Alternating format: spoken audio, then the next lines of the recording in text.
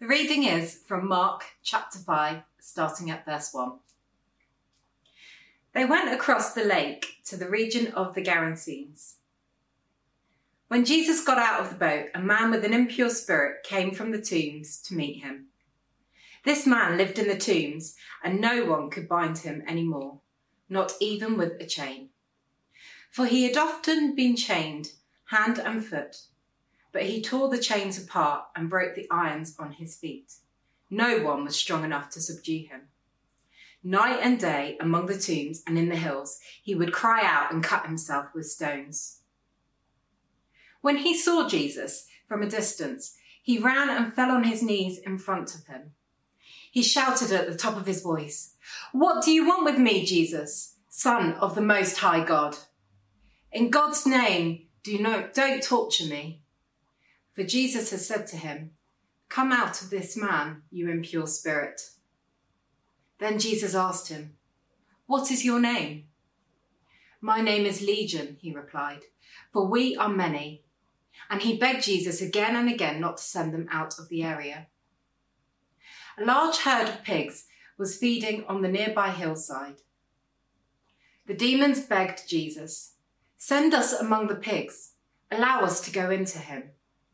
He gave them permission, and the impure spirits came out and went into the pigs.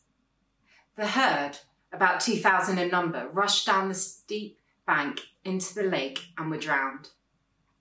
Those tending the pigs ran off and reported this in the town and countryside, and the people went out to see what had happened.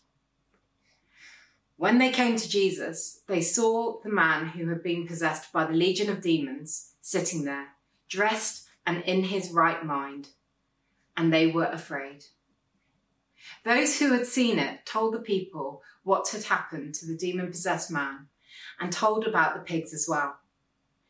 Then the people began to plead with Jesus to leave their region. As Jesus was getting into the boat, the man who had been demon-possessed begged to go with him. Jesus did not let him, but said, "Go home to your own people and tell them how much the Lord has done for you and how he has had mercy on you." So the man went away and began to tell in the Decapolis how much Jesus had done for him. And all the people were amazed. Good morning. It's great to be with you again today. I really love this passage of scripture. It's the most remarkable account of a life that fundamentally changed. Here we see the power of Jesus to change lives. Whoever you are, whatever you've done in life, whatever background you've come from, as you listen to me today, I want you to know this. God is a God who changes lives. God sent his son Jesus to bring change to your life and to my life. And I really believe that if you will have an open heart today, God will do something lasting and significant in your life. We've been looking at questions that Jesus was asked, questions that Jesus answered, questions that Jesus asked others. Life is full of questions, isn't it? Sometimes we get to listen in as others ask and answer questions. That's what we're looking at today. We see this remarkable account of a question that Jesus is asked. The incredible thing is it's not a person asking Jesus this question, but an evil spirit. And we'll see that Jesus' answer and his actions show who he was and the heart of compassion and grace that he had to see lives change. I want us to see here, the very first thing is that Jesus goes out of his way to meet a man that most of us would want to avoid. Here in this passage, we see that Jesus has gone in a boat, gone across the water, and here he gets out of the boat. And if you were listening a couple of weeks ago, we talked about that boat journey. And that boat journey itself was remarkable because suddenly out of nowhere came this huge storm on the lake. And the disciples panic and fear because they're in danger of drowning. And what they see is that Jesus had authority over the wind and the rain. He literally speaks a word and the storm is calmed. I said last time that Jesus was taking the disciples on a journey from out of fear and into faith. And here we see that this thing really gets ratcheted up a whole nother notch as Jesus continues to take them on that journey out of fear and into faith and into an understanding and a revelation of who he is. One of the things I want us to even think about, just in a very simplistic way, is that Jesus is about to calm an inward storm in this man's life. But first, he calms an outward storm on a boat. Jesus had such complete authority over natural things, over evil spirits. As we go forward in the book of Mark, you'll see that he had authority over sickness and over death. As Jesus brings freedom to this man, his life is forever changed. What I want us to notice, though, is that Jesus is going to a place that in one sense would be naturally uncomfortable for him. He's going to a place where the Gentiles live. So we see here that he goes to a place where people are keeping pigs. So what we know is that these wouldn't be Jewish people, they would be Gentile people, but also the fact that they were keeping these pigs were likely being raised to feed the Romans who had occupied the Jewish land. So here we see, in one sense, Jesus is going to a place to people who are for the Jews, they were unclean. He's going to a place where they're feeding the enemies of the Jews. And here we see Jesus goes all the way there to meet a man who was utterly devastated and broken. But he goes to bring good news. The remarkable thing is, if we follow this account through, we see that when Jesus has finished with him, he gets back in the boat and goes back to where he came from. In other words, Jesus went out of his way through a storm into a difficult place, into a place where those people would, in one sense, naturally speaking, have been his enemies. Jesus went there to bring the kingdom of God in power into this man's life. Jesus brought change to this man's life. Not because he had a sentimental love for people, but Jesus brought change because he loved this man.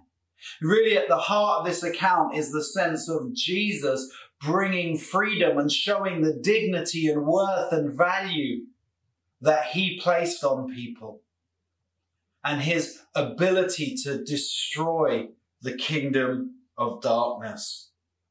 You know, for many of us, we love the idea of helping people. We like the idea of helping the lost and the broken. But Jesus made the difficult decisions and went through difficulty to reach a man that you or I would most likely want to avoid. I believe that as followers of Jesus, if we are to have anything, it is a heart for the outcast, the broken, the marginalized. It's to have a heart for those who others despise and look down on. We need to have a heart for the broken, for those on the margins. Jesus demonstrated it. You know, it was once said that Christians should have hard feet and soft hearts. In other words, our feet are so hardened because we're prepared to walk anywhere to reach the lost and the broken, and our hearts are soft because we have compassion. But actually, often it's true that sometimes as Christians we can have hard hearts. Our hearts are not easily broken by the lost or by people's suffering. And we have soft feet. We're enthralled to luxury and comfort. And that's not the example that Jesus sets here. Jesus goes the hard yards to meet a man in a crazy, broken situation. And Jesus goes because he has love and compassion. I want to ask you, brothers and sisters, are we prepared to inconvenience ourselves to reach the lost? Verse 3 says here that this man lived in the tombs and no one could bind him anymore, not even with a chain, for he had often been chained hand and foot, but he tore the chains apart and broke the irons on his feet. No one was strong enough to subdue him. Night and day among the tombs and in the hills, he would cry out and cut himself with stones. When he saw Jesus from a distance, he ran and fell on his knees in front of him. Now we know from this account that when Jesus went there, it was at night. So I want us to see that Jesus goes at night. He goes to a man living amongst the tombs. That's not a comfortable place to be. I imagine what the disciples are going through in their journey from fear to faith. That as they get out of the boat, here comes this guy who's known as the local flip out. He's literally able to escape from chains. If we read the different gospel accounts, we see that he comes running, charging towards Jesus. He's shouting, he's screaming, he's naked. You can imagine the fear that the disciples had. You can imagine any onlookers thinking, what is going to happen here? And yet, what we see is the most remarkable thing. This man has an encounter with Jesus, and his life is forever changed. I want us to see that Jesus had authority over the evil spirits in this man's life. Jesus had authority over the evil spirits in this man's life. We see in verse 6, it says, when he saw Jesus from a distance, he ran and fell on his knees in front of him. He shouted at the top of his voice, "What do you want with me, Jesus, Son of the Most High God? In God's name, don't torture me." For he had said to him, "Come out of this man, you impure spirit." I want us to see that even though the disciples didn't know who Jesus was, actually this evil spirit did. It was subject to the authority of Jesus, and it understood something that the disciples hadn't yet realized. As Jesus speaks with this demon, it's kind of weird, isn't it? This idea of Jesus having a conversation with an evil spirit. I want us to be really, really clear. When the Bible talks about this man having an evil spirit, it's not a polite way of saying that he had a mental illness. No, this person, his life was controlled by evil spirits. Literally, his life was so broken that they ruled over his life. This man who'd been created in the image of God was now in a place of brokenness. As Jesus dialogues here, we see that when he asks this spirit's name, he says, "We are legion because we're many." In other words, there are hundreds of us. The enemy, Satan, wants to come to kill, to steal and destroy, the Bible tells us. But it also tells us that Jesus came that we might have life, and life in all its fullness. The question that this spirit asks is, Jesus, what do you want to do with us? In other words, Jesus, why are you even here? Why are you even bothering? In one sense, it's a question that speaks to the fact that these spirits thought nothing of this man's life. Jesus, why would you even bother with him? Why would you even bother with this man's life? What is it to you? Why are you even here? The spiritual realm is real. I've seen and encountered and experienced encounters in one sense similar to this. Because the spiritual realm is real, we have to be careful not to open our lives up to harmful spiritual influences. In particular, all involvement with the occult opens doorways to the demonic. If that's been your experience in the past, I want to encourage you. We'd love to pray for you over those things. Please do contact us in the church office. But please do be aware of what the influences are that you're opening your heart, your family, your mind, your spirit to. My own personal conviction is that many forms of meditation and even some forms of mindfulness actually can have really unhelpful spiritual roots. And my opinion would be, please stay away from those things. They open up doorways to things that are destructive. Here, as Jesus answers the question that this spirit asks him, in one sense, saying, Jesus, what do you want of us? Here we see through Jesus' actions something of his mission.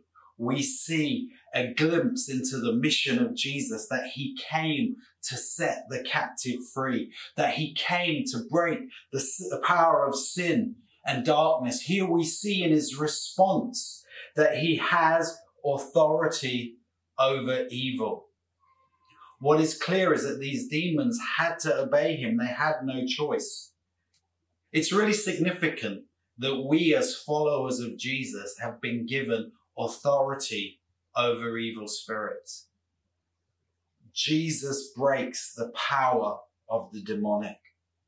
We see from the fact that these demons are cast into these pigs, and then they go rushing over the cliff and just are utterly destroyed, these pigs. We see, in one sense, this picture of the nature of sin, that which masters us brings brokenness to our lives.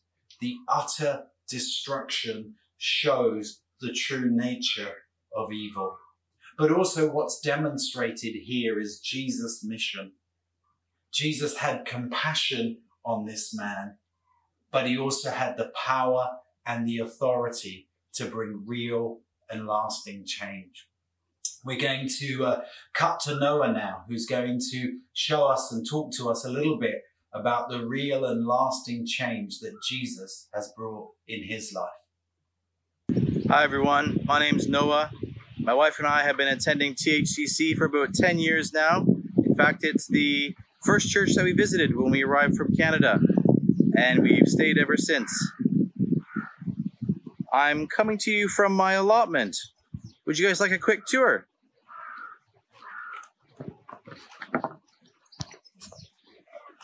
So this is our lovely shed, and we've got some homeschooling going on here. We have some hops plants which I need to string up, lots of berries, some strawberries growing, and then potatoes, carrots, and other vegetables. It's one of the things that's helped keeping us sane during this lockdown.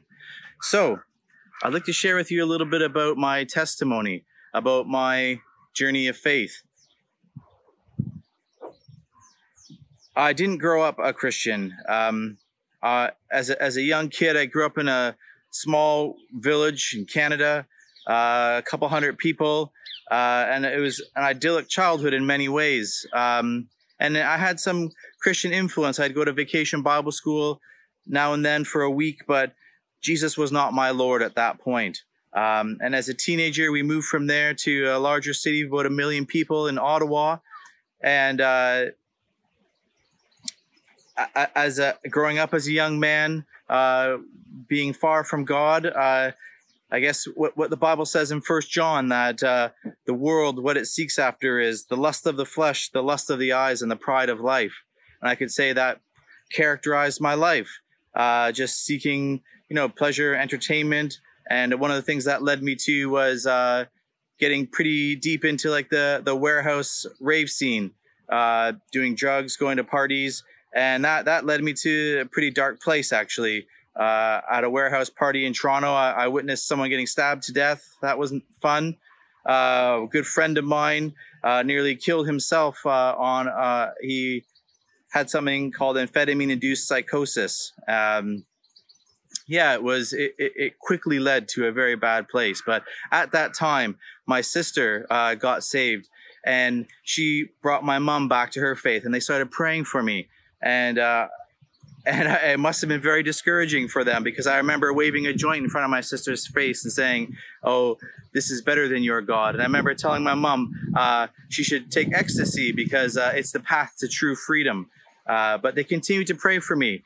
And I was living by myself then, and my sister asked if she'd come stay at my house for a weekend to go to a young adults conference. And I said, sure, and maybe I'll join you. And I went, and I remember God absolutely revealed himself to me. I felt like the entire event, the preacher at the front was just speaking to me.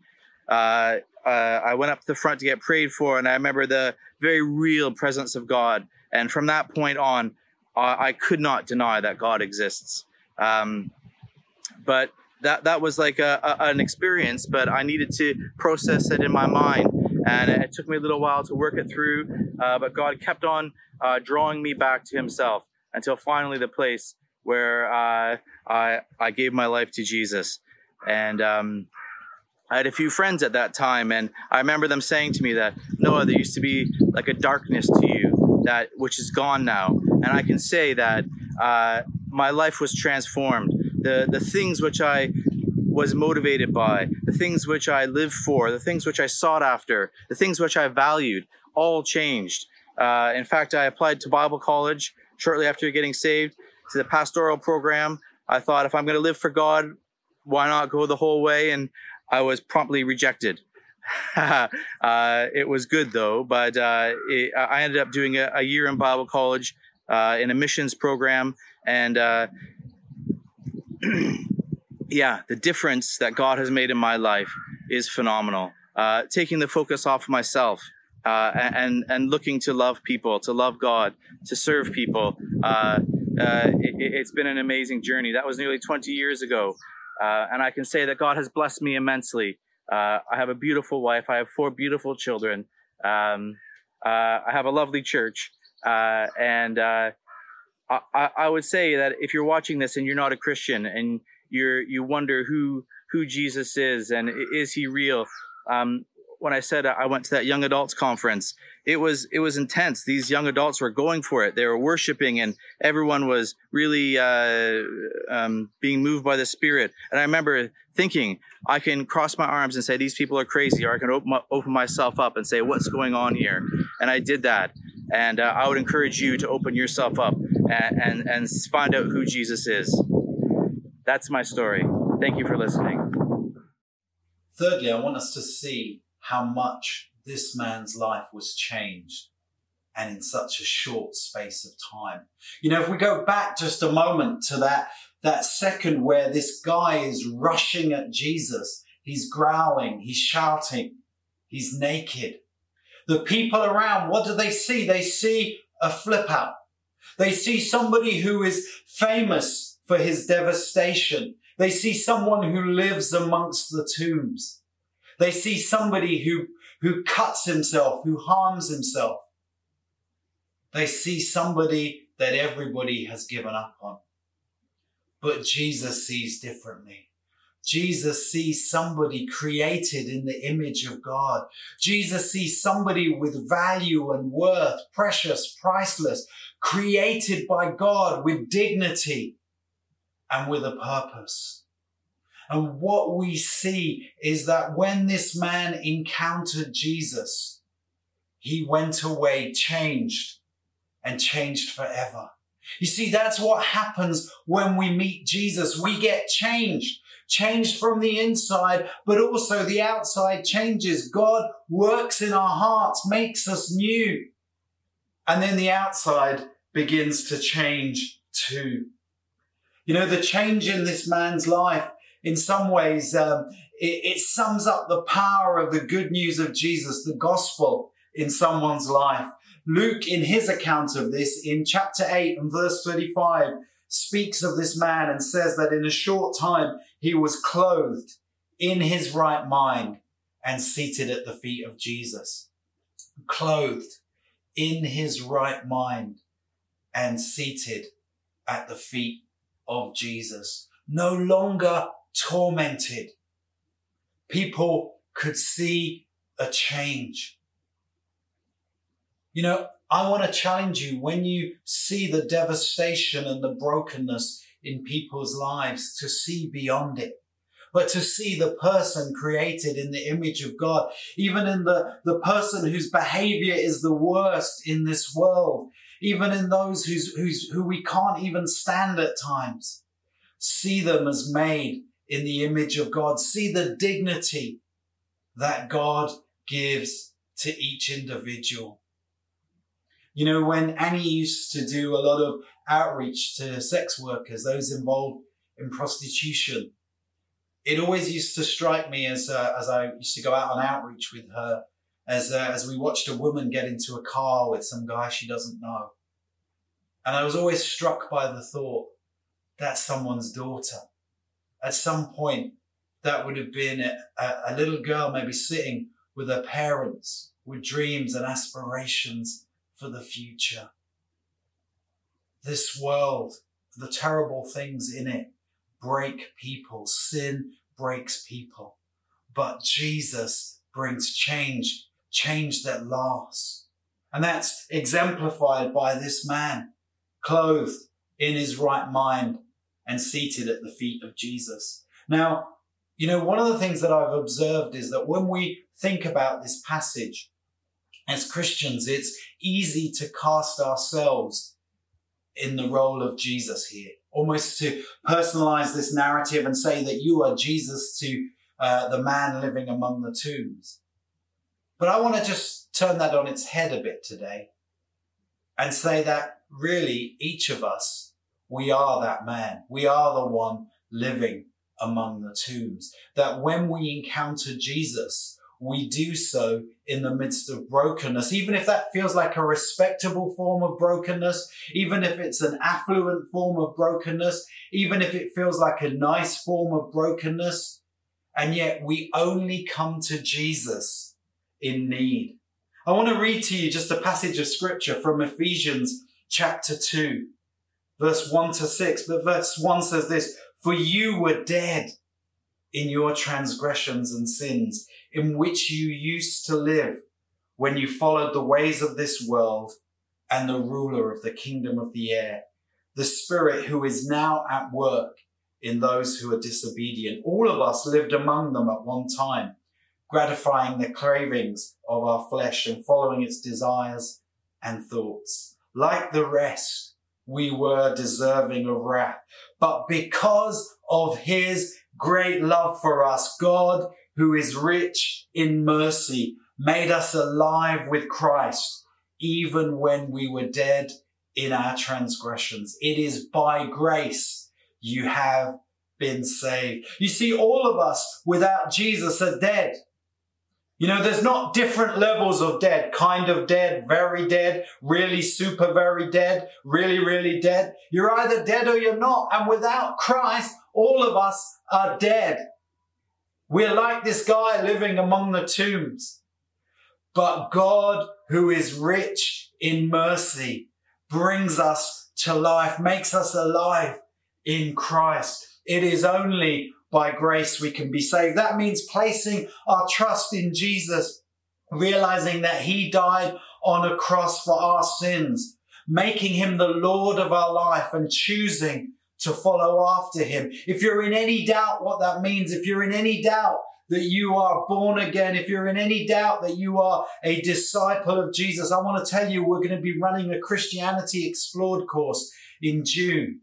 You know, please contact the church office. We'd love for you to go on that. It's just a short course that we're going to be running online, which tells you more about what it is to be a follower of Jesus.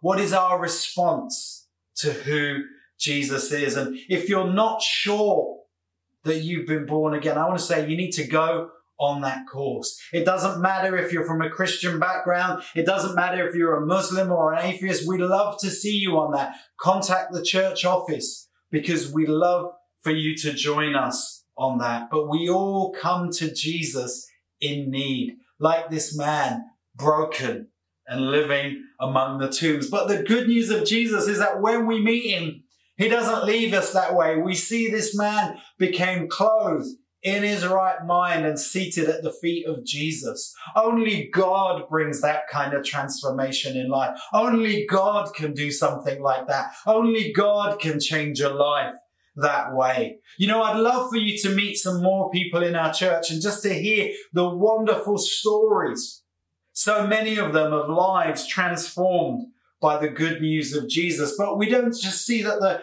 Jesus didn't just change that man's present, but he changed his future. I want us to see point number 4. Jesus gave this man a changed purpose in life. It's really interesting, the reactions to what happened as Jesus cast the demons out of this man, and they go into the pigs, and the pigs go tumbling off the cliff. This spectacular sight. There are 2 reactions to it. The local people come along and they beg Jesus to go. They say, Jesus, please leave. In one sense, they're not rejoicing at the fact that this man who was known and renowned as a flip-out has been healed and restored and made whole. No, they're interested in their possessions. They're interested in staying in control. They're interested in their livelihood. They cared more for their pigs than for this man. Their response to the kingdom of God coming is to say, Jesus, please leave, because I like life my way. I want to be in control. That couldn't be further from the reaction of this man. He wants to be with Jesus. He wants to follow Jesus. He wants to be taught by him. He wants to be with the one who has changed his life. Verse 18 and 20 says, as he was getting into the boat, the man who had been demon possessed, notice had been, he no longer was. Jesus had set him free. He begged to go with him. Verse 19, Jesus did not let him, but said, go home to your own people and tell them how much the Lord has done for you and how he has had mercy on you. So the man went away and began to tell in the Decapolis, that's the region of 10 cities there, how much Jesus had done for him. And all of the people were amazed. You see, this man, clothed in his right mind, seated at the feet of Jesus. He wants to go with Jesus. He wants to follow him onto the boat. He wants to be with him. You know, that's the right response to a life that's changed by God, is to say, God, my life is yours. I want to follow you. And that's the heart of this man. He says, Jesus, I want to go with you. And yet Jesus changes the purpose of this man's life. He says, go tell your friends, tell your family, your neighbors, those around you. Tell them the good news of what Jesus has done for you. And friends, you know, so many of us, we've got big plans and aspirations in life. We've got things we want to achieve, goals, whatever it is. But a fitting response, a grateful response to a life transformed by Jesus is to go and to tell others. And that's what this man does. And many people came to hear the good news of Jesus through him. Friends, Jesus came to break the power of darkness. Jesus came to break the power of sin. Jesus came to give you life. Jesus came to give me life. Jesus came to give us life abundantly, life eternal, life everlasting. Jesus destroys the work of Satan. If God has set you free, if Jesus has changed your life, I want to encourage you, be grateful. Be grateful to God. And out of that overwhelming sense of gratefulness, tell others the good news of Jesus. Tell others what God has done for you.